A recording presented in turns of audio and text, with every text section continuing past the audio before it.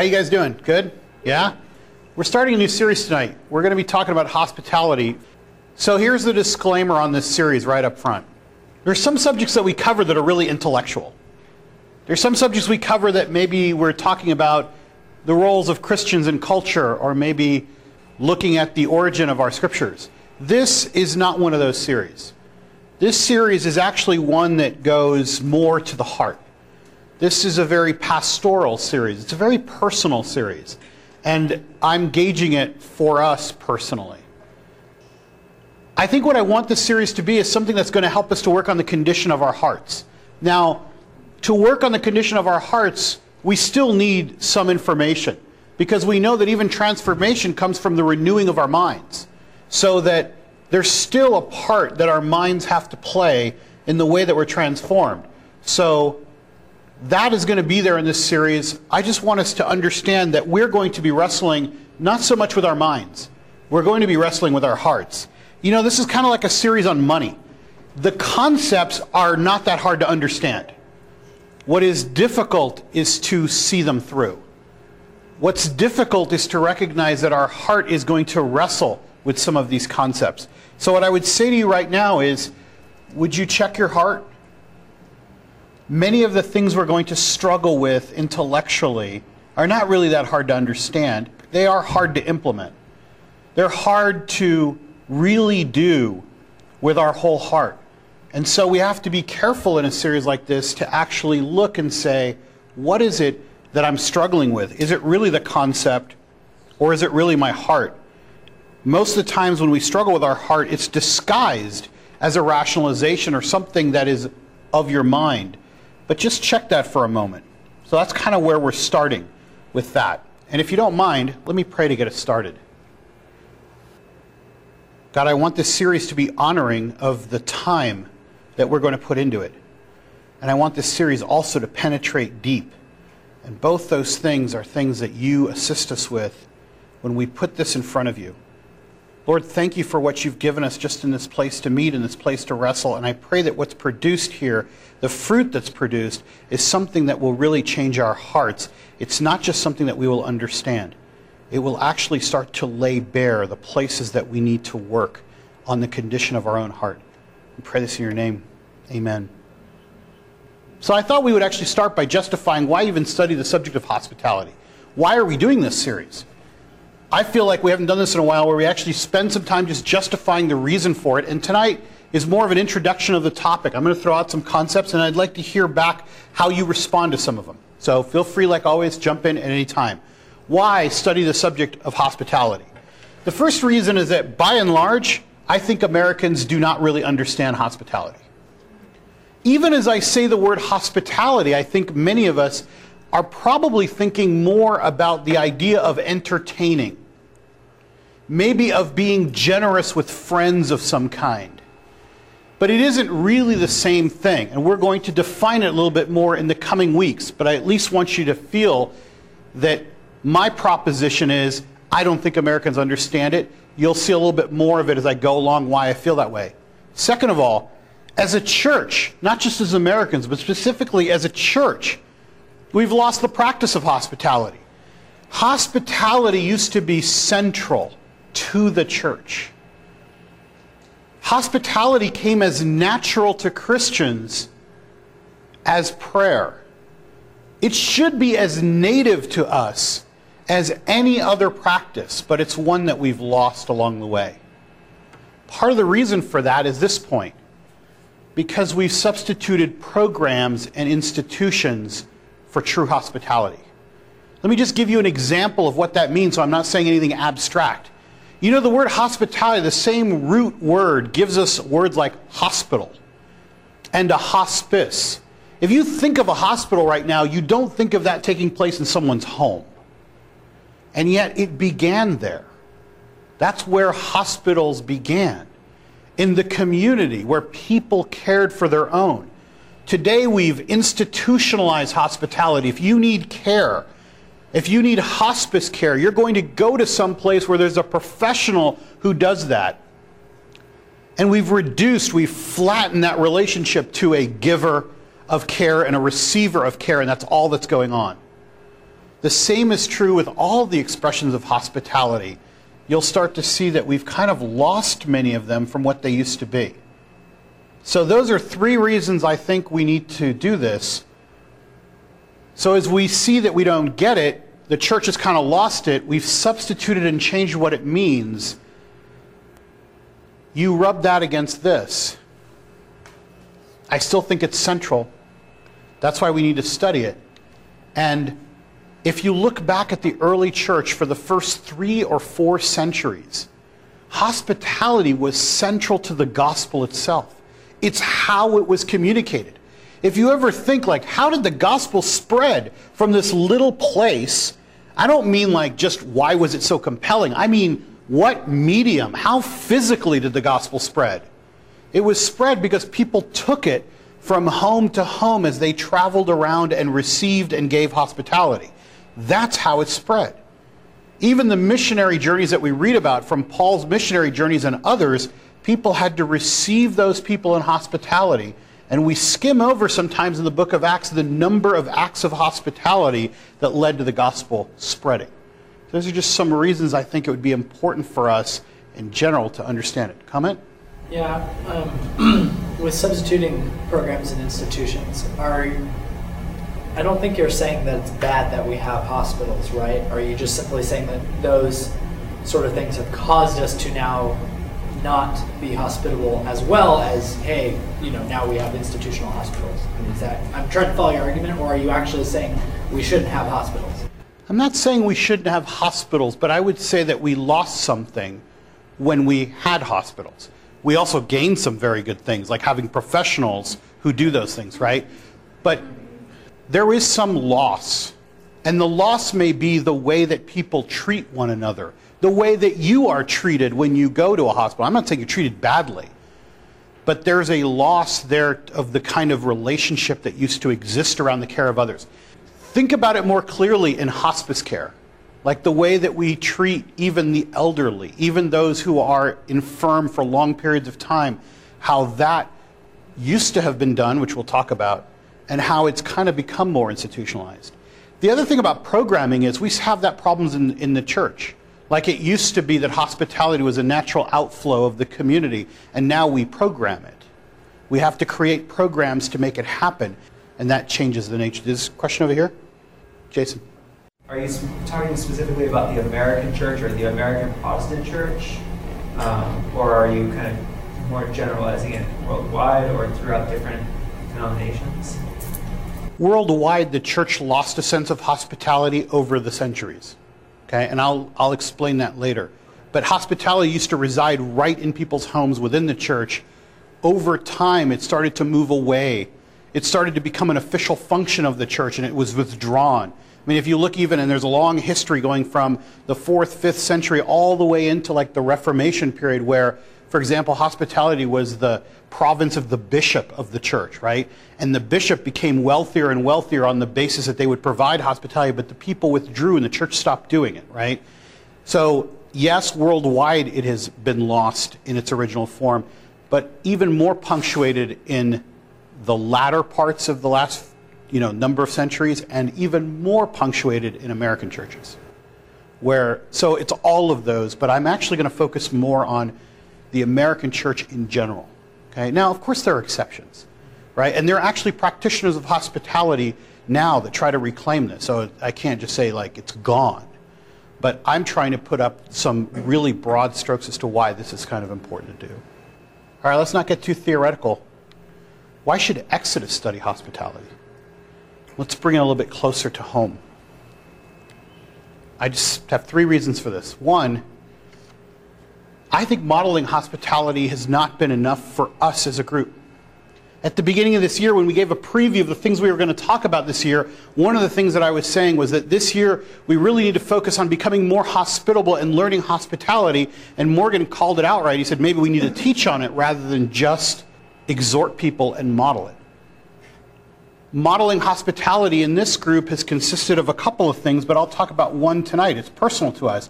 You know that for the last 3 years, we've opened up our home every Wednesday night, except those periods that we take breaks, so that we can cook dinner for everyone in the group and have people over to spend time intimately in our home, sharing food, and then spending time in small groups and prayer and all the things that we're doing to grow together. That's been an effort to specifically model hospitality, although I will tell you that is not the sum total of what hospitality is. It's just an expression of it, hoping that somehow in our group this would catch on.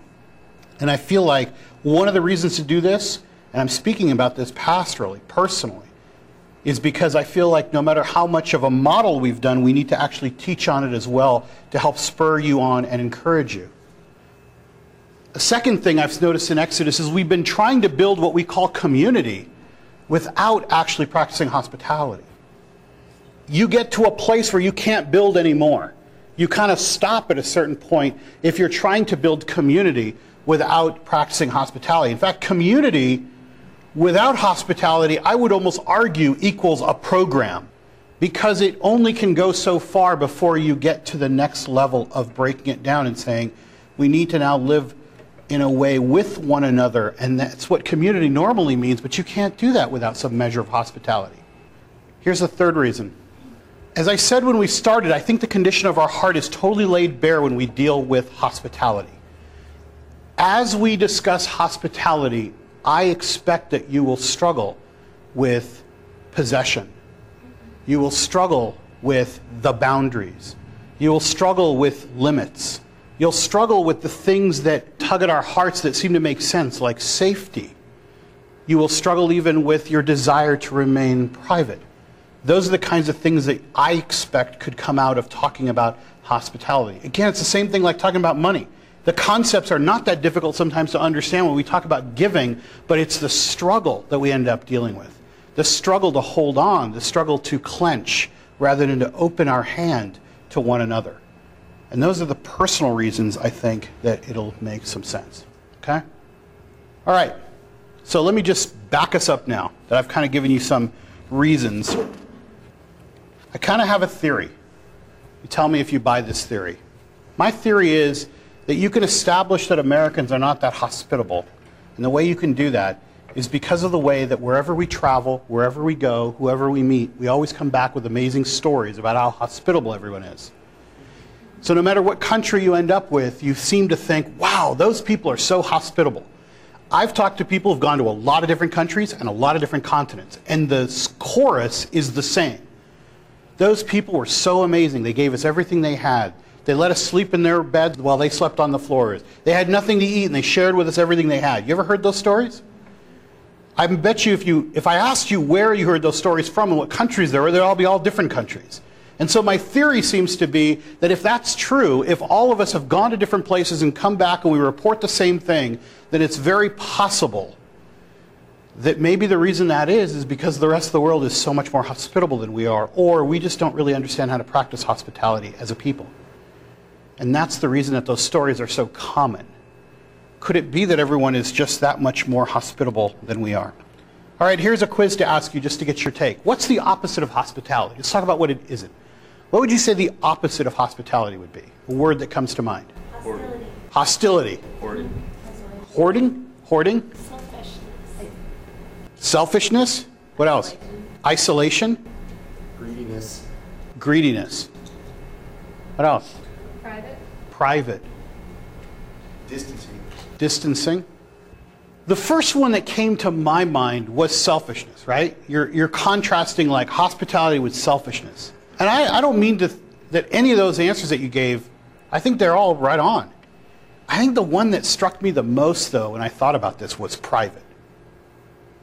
Like, I think there's something about privacy that drives out hospitality.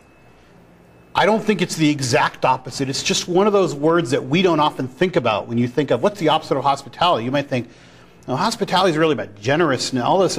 It is. And selfishness would defeat it. So would all those other things you mentioned. But for some reason, withdrawing into privacy, and maybe that's the reason that Americans have such a hard time with hospitality, because it requires giving up so much of that privacy. Whether it's private ownership or just the privacy you have in your place, those things matter. Yeah? I like I guess, one of those stories, if you will, that kind of would totally agree with the definition of privacy is when I was in the Dominican, there were a few friends that I had and brought them to my home stay with their parents. And my house mom, if you will, she was basically almost in her lingerie when we brought them there. And she's like, oh, come in, and made them sit down and drink juice and all this stuff, like things that you would never even in your wildest dreams imagine happening in America, like with somebody, basically in her nightgown, inviting people in and say, oh no, you can't leave, you must come in, like made them sit down and drink juice and then leave, that sort of thing. So I actually really like that. I think private is really on, because that's invading privacy.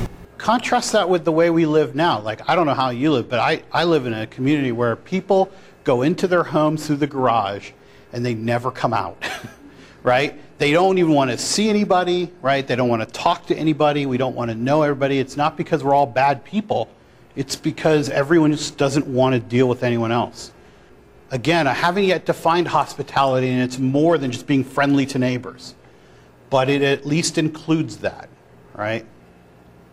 How do I know anything about hospitality myself? Like, where did I get any of my notions of hospitality? I grew up with it in my house. The hospitality of the Greeks, the Turks, the Arabs, the North Africans is infamous as the Mediterranean hospitality. I grew up in the midst of that kind of culture. I grew up in a place where hospitality, there were rules, you understood them, you practiced them. It was almost as important as anything else. When I was growing up, people would come over to our house unannounced. Now, I know that a lot of us think if someone comes over to your house unannounced, like it's rude for them to do that. Like, how could you just come over unannounced? Growing up, somebody coming over to your house unannounced was to be expected. People didn't have to call, they just showed up. And what was rude was not that they showed up. What was rude was not that they expected to eat when they showed up. What was rude was that we weren't expecting them, and that we didn't have enough food in the house to feed anybody who would show up. My mom would be so embarrassed that somebody had showed up unexpectedly without us being ready for them that she would grab money from her purse, she would shove it in my hand, I'm like 8 or 9 at this point, and she would say, run to the store and grab these things. But run to the store had a special meaning in our house. It meant I had to go out the back door and over the fence, which I was never allowed to do except in the hospitality circumstance. I had to go over the back fence, through the back alley, run down the street to the grocery store, then grab all the things she gave me, then come running back over, throw them over the fence, climb over the fence myself, and get back in the house, and here was the key, without anyone knowing that I had done this. Because the highest form of shame or embarrassment was to let the guests know that we had not been ready for them, and that we had to go buy things to feed them. You would never let your guests feel that way, and you would never admit to it. So I became kind of like a stealth CIA agent on the way to the grocery store whenever this happened. I grew up in a house where every summer I expected to be thrown out of my room. Every summer I knew that I would not be sleeping in my room, and if we had enough guests coming, my sisters would lose their room as well. We'd all be camped out in the family room. And again, people that we didn't know, who were somehow connected to someone we might have known somewhere in the world, who were coming to LA, just were showing up. And we didn't know them. We just knew that it was our responsibility to go get them from the airport, bring them to our house, put them up in my room, of course, always. And I would be camped out in the den, and I would lay there at night listening through the sliding glass door to the sounds of people telling stories from all over the world. Hearing things and hearing stories and hearing about places I'd only dreamed to visit as my parents entertained them late into the night. And this became the summer tradition growing up, was you always knew it was going to happen. And sure, sometimes it happened in winter. There were times when I was even in school and I was taken out of my room for these things because that was just what was traditional. That was the kind of hospitality that I grew up in. There was one time when I was walking through an Arab town in the Middle East, and I was just walking down the street. I'd happened to pass a man who was sitting just on kind of his little porch balcony, and he was just sitting there, an old man, and he stood up as soon as I walked by, and he said in Arabic, Mayil, which means come by, come over, stay. And I said, I'm on my way to meet somebody, and he insisted the second time, you must come in. And he started asking his wife to prepare food. And I said, no, no, no, I'm on my way somewhere. And he said, you must come in. I insist on it. And again, I said, I really can't come by, maybe another time. Can you imagine that kind of level of insistence and desire for somebody? I don't know him, he doesn't know me. So let's contrast that with other experiences I had. Some of you may have heard this story. I remember when I was working downtown, one of the elders at my previous church wanted to have a meeting with me, and he said, I want you to come by for this meeting, and do you think you can come by to my house at 7 o'clock? And I said, sure, absolutely. So I drove from downtown LA, drove all the way down the freeway in traffic, drove all the way as far as possible down the 210 to where this guy lived. It's almost like where the 210 used to end. And I showed up at his house, I walked in, and he sat down. I can tell you to this day I don't remember what the meeting was about, because what happened next just erased my memory completely. We sat in his kitchen, and he started talking, and his wife came in after a few minutes and said, are you ready? Are you ready for the food? And he said, yes, absolutely, bring it in. And she walked in with a single plate and put it in front of him. And he started to eat. And I was sitting there thinking, this is amazing. Like, I've never seen anything like this. Like, this has got to be like I'm on candid camera somehow, right? Like, somebody's going to come out in a minute and start laughing at me. And he kept talking, and he kept eating. And I was waiting like, well, maybe my plate's like in the microwave or something's coming next. Like, nothing came. And I just sat there, stunned, trying to understand how this system worked, where it didn't even occur to him that that would be something that he would share or that he wouldn't do in front of someone else who would come in at dinner time at the same place. Maybe you've hung out with other people and watched people at a restaurant pull out calculators to decide who ordered a drink and who didn't. Who's going to pay for a meal, who hasn't? How many of you have been servers and decided you'd never serve Christians again, you know, after that was done? How many of you have been to Red Robin and paid $25 for a hamburger? You know, like by the time the bill got divided, no one seemed to know how to do the math. There are so many examples that you could go on and on and on about how little we understand it. But here's the part that tugs at our heart even more. Personally, in this group, not theoretically. Many of you have been in our house so many times I can't count. I have not been to your homes. I've not really been invited to your house. We don't have that kind of sharing relationship. Does that feel heavy? I want to tell you it feels very heavy to say. It's very hard to even say those words. But I feel like we will not understand hospitality unless we bring it home and make it personal. How many times have you invited people into your home to offer them food, shelter, comfort, a retreat from the hassle of the world? Do you do that with only friends or people who might do it to you? Do you do it at all? How do we serve others, even in our own grouping, even on Wednesday nights? Ask yourself, how often is it that you contribute to the gathering that we have? Maybe it's something simple like doing the dishes, or maybe it's something simple like bringing dessert for others, or maybe if you think about the number of times that's been done for you, how many times have you done it in return? And I want to be very clear about something right now. Hospitality, again, is not limited to reciprocity, but it does include it in some way. I'm going to keep saying what it's not limited to, but it includes these things. Another way to say it, as one writer said, is if we cannot be hospitable with our friends and the people that we like, how are we going to be hospitable with the stranger, which is really what we're scratching at? To be hospitable in the way that Christ intended for us in the first place requires a love for stranger, and that is hard enough. But I can tell you it will be even harder if we cannot show hospitality with those that we like, those that we sit next to, those that we spend time with, those that we dine with together. If it can't be shown there, we're going to have even a harder time to show it with the stranger. Here are just some verses in the scriptures, by the way, that just kind of give us an intro to hospitality. Romans 12:13 says, share with the Lord's people who are in need. Practice hospitality. Notice, he's talking about outside, the people in need, whoever they might be. Hospitality is not limited to what we do with our friends and entertaining. In fact, that's probably the least part of it. Hebrews 13:2, do not forget to show hospitality to strangers, for by so doing, some people have shown hospitality to angels without knowing it. A reference to the hospitality shown by Abraham to the men that visited him.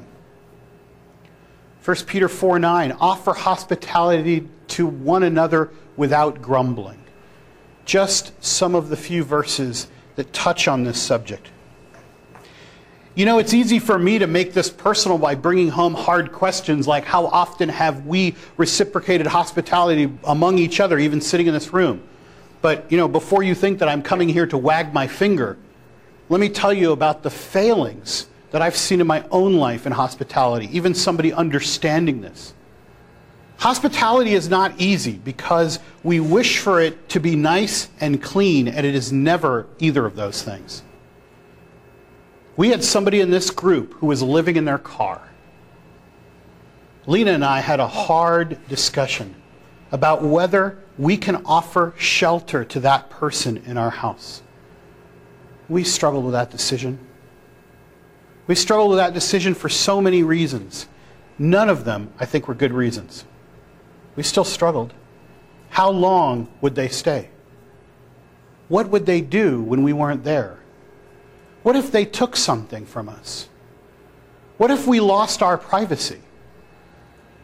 What if we couldn't be the way we are at home because somebody was there now? That's a struggle with hospitality. And I'm not proud of that struggle. But those are the real issues that I say we'll rub up against when I say our heart is laid bare.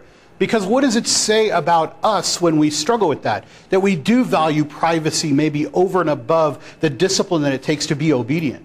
That we do value our possessions and we hold on to them much harder than we should. That we do value things like having a predefined boundary of knowing how long someone's going to stay. Like you pick them up from the airport, you go, how long are you staying? They go, till next Wednesday. You're like, good, I can live that long, all right? And then as soon as they're done, you're like, hey, I mean, if they stay till Friday, you'd be freaking out. Like, hey, it's like 2 days after Wednesday. What's going on? Did you miss the flight? That lays bare our own struggle. A number of years ago, we had somebody in our group who had been locked up in prison. And I had to struggle again with myself. Because as an attorney, it sounded silly that I had never visited a prison ever.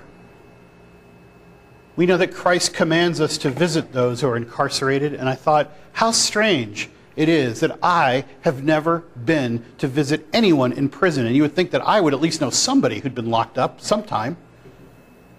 When I was in law school, I actually took a class called Juvenile Justice, and our professor was a guy who went to all of the youth authority camps, he went to juvenile detention centers, and he found people who he thought were really had promise if they could just get out of the prison system in some way. And he advocated for their release. And when they were released, he didn't stop there. He brought them home.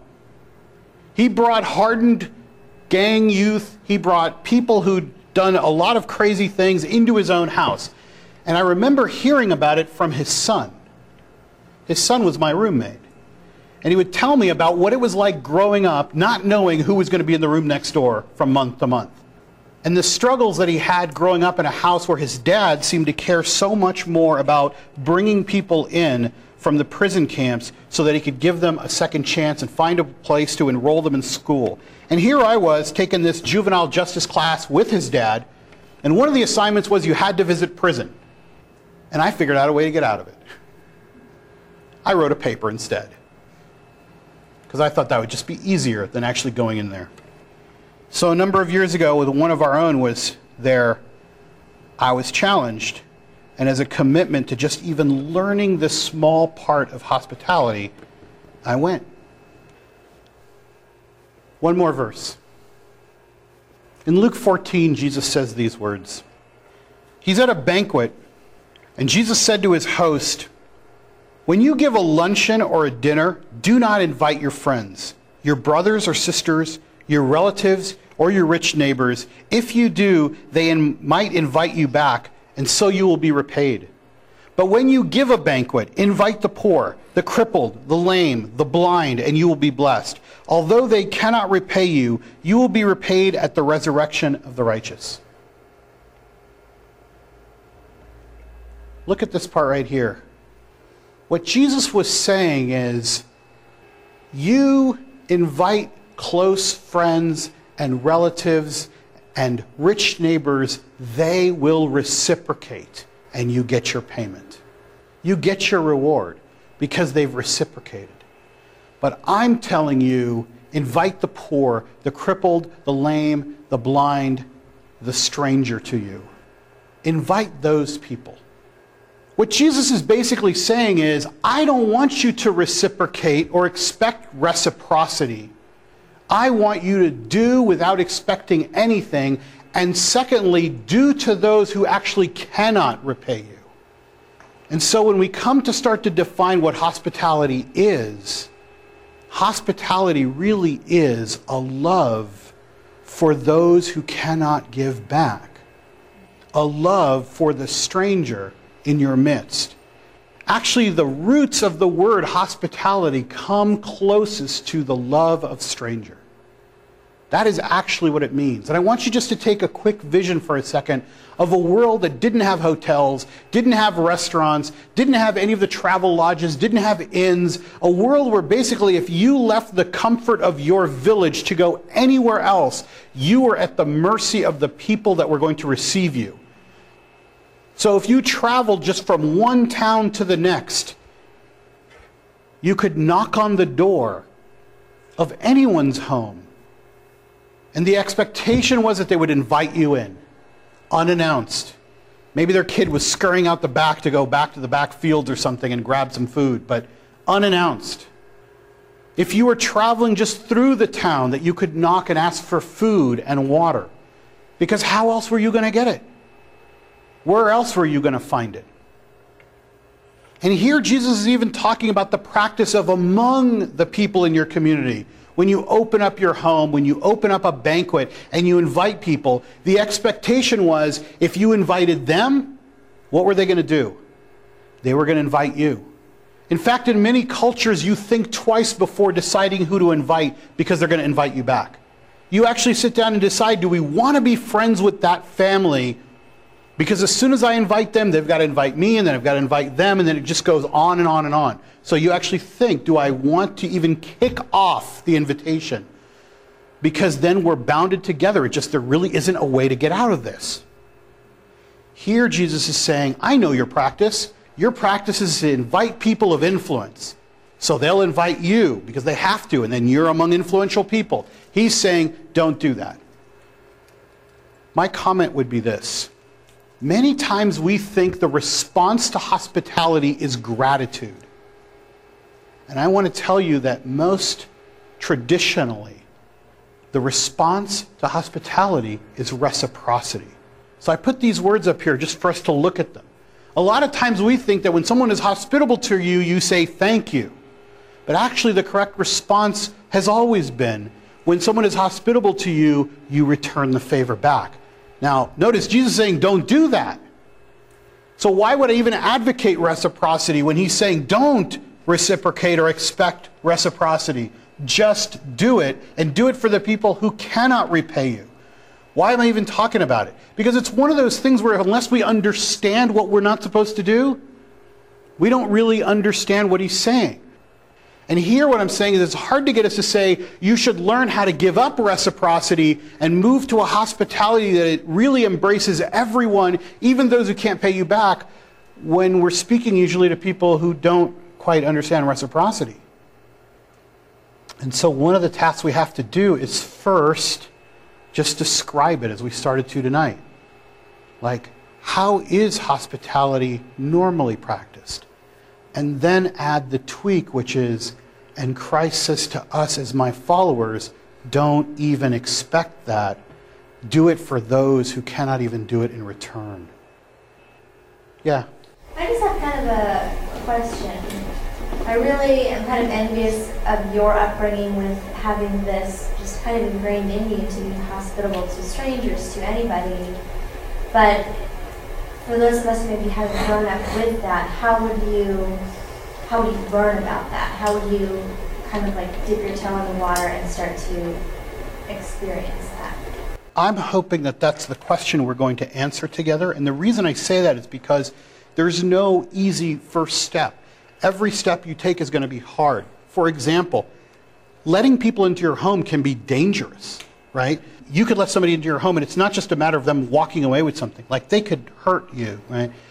And so even practitioners of hospitality who live in communities intentionally focus on being hospitable to people have ways that they structure that so they can at least meet people in a more neutral space, learn more about them before they just bring them right in. So that's one of the things I don't want to just cop out on the question and say, like, oh, it's these two things, or I don't have an answer. It's more like we have to figure out those steps together, because what works for us here is going to be a little bit different. I mean, we do live in private homes. If you called out for help, maybe nobody would even come, right? Those kinds of things are practical concerns, right? The other practical concerns are like resources, like where do I get the ability to do this, right? And what about people who overstay or abuse their welcome and those things? And all of these things, most of the people who deal with this every day say there are some things to mitigate those things. And so you should at least know about those things before you just dive right in and say, okay, now I'm going to do it. Because you have to at least consider that there are problems with it, right? And it's never easy. And all the people who do it say it's just never easy. I hope that at least answers how we might create a framework for it. But I think the hardest part is starting even with ourselves, right? So I wouldn't expect you to be able to go immediately and offer like all this hospitality to a stranger until you're able to do it probably within the people around you and then slowly learn to let that go. And that really is, like, if I saw that, that would thrill my heart. That even in this group, we could start to see that and go, okay, hopefully now that it's not only been modeled but taught, like that will continue, and then you'll go on and do it with people that are outside the community. But I think it begins by modeling it within. Yes? I was just going to say this, even with the upbringing like your own, coming from a similar, not as strict or as religious as or traditional as that is, it's hard for me to look at it and go as a product of that and go, well, that's just natural, that's just normal. You know, I fight with that all the time. Is, do I invite them in and give them something to drink? I know that's what I should do, but do I? You know, I think that's even if you there's a right and wrong to do it. And that's where my struggle is. I know it's right to do, and yet still fail at it. And I would say knowing your family, by the way, as long as I have, like your family are among some of the most hospitable people I know, right? But yet it's still a struggle to be able to determine like where is the line and do I do that or not, just like you're describing. So I would say that even when it's been shown to you or even when you grew up with that kind of understanding, you still struggle. And the struggle is clear. It's because we want our stuff and we want our safety, we want our privacy, and we want, you know, a lot of those things. Yes? I know that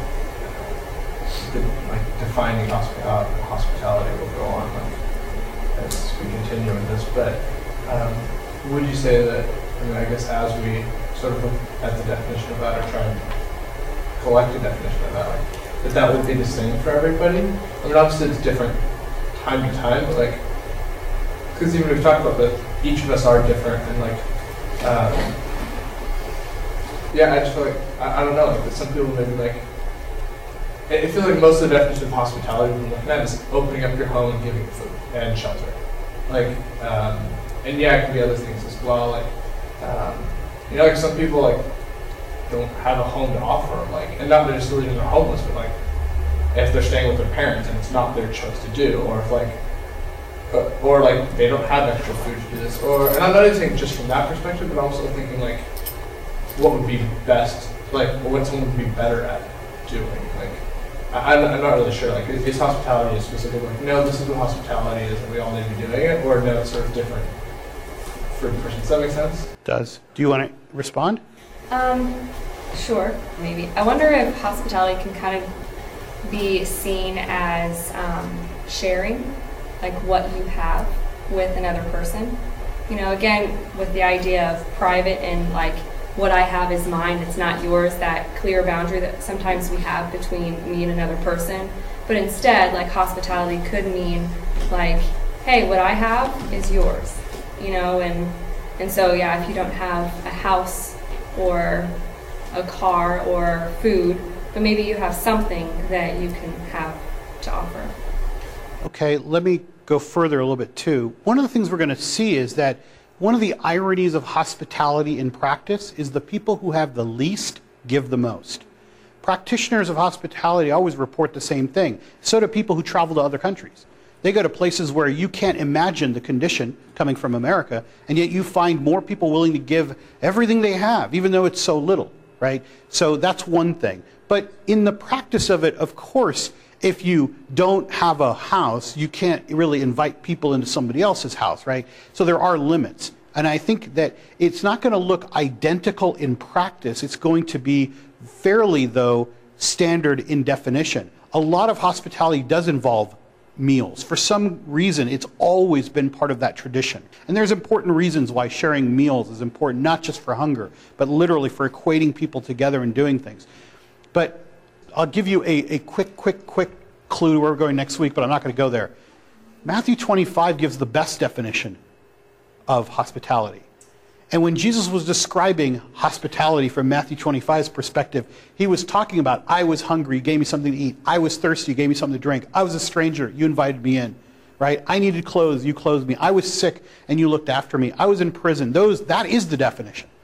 That's the best definition we have. And then he adds on top of it, and whatever you did for them, you did for me.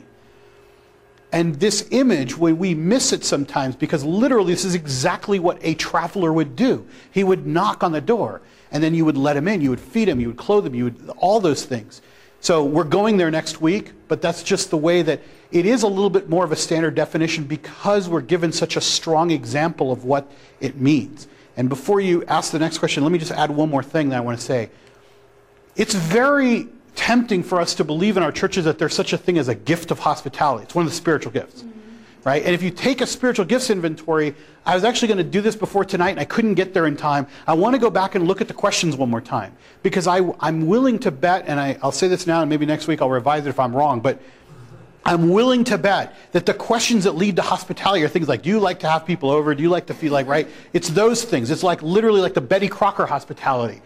And so even the definition of it has led people to think, well, I don't have the gift of hospitality, so I'll leave that for the people that do. I think that based on what I was just talking about, stepping forward, here in Luke 14, and next week we'll talk about Matthew 25, hospitality is just, it's defined and given to the church. And there isn't like, well, but it's not really my spiritual gifting. It's like, well, that may be. Just like some people might have the spiritual gift of prayer or giving, but that doesn't excuse Christians from praying and giving, right? So that's kind of why I think there's a more standard definition to it. And lastly, I'll add, we will struggle in this series with resources. Hospitality takes resources. The true answer among a lot of what I'm finding, and I've always kind of felt this way, is if we're going to practice hospitality, we need to take seriously the ability that God gives us to have a resource to give it. We can't, as a cop-out, just like we say, I don't have the gift of hospitality, also say, well, I don't really have much, right? Because people who have very little give, and we're to be industrious with what God has given us so that we can take care of others and practice hospitality. That doesn't mean you have to go buy a house. Krista? As you were talking, I was also thinking about, okay, so why aren't we more hospitable? And I think there's probably several reasons, but I think one of them I wonder is in our culture, the value of time, and just this feeling I know I have sometimes of just like going from one thing to the next. And I think throughout the Bible we see that the value of relationships is a lot higher.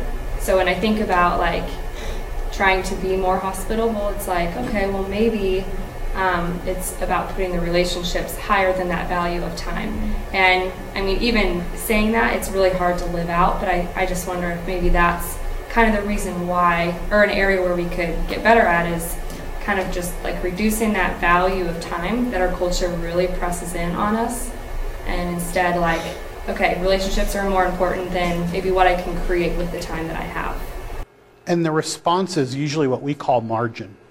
If you have no time because you've lived at the margin, you shoehorn your life just to barely fit it in, then I can't come to you with a breakdown or with a problem or with a need of anything because you can't fit me in. I'm actually going to be a nuisance to you. I could be a serious annoyance or something that really you don't want to deal with. I think if you had a lot more time on your hands, you could maybe fit me in, right? And you could do some of those things. Some of it is endemic in our culture, but we cop out there as well. Like, we let it happen. We let our resources be taken to the margin to where we're living at the edge. No margin at all. And our time. And then we just say there's simply no room, right?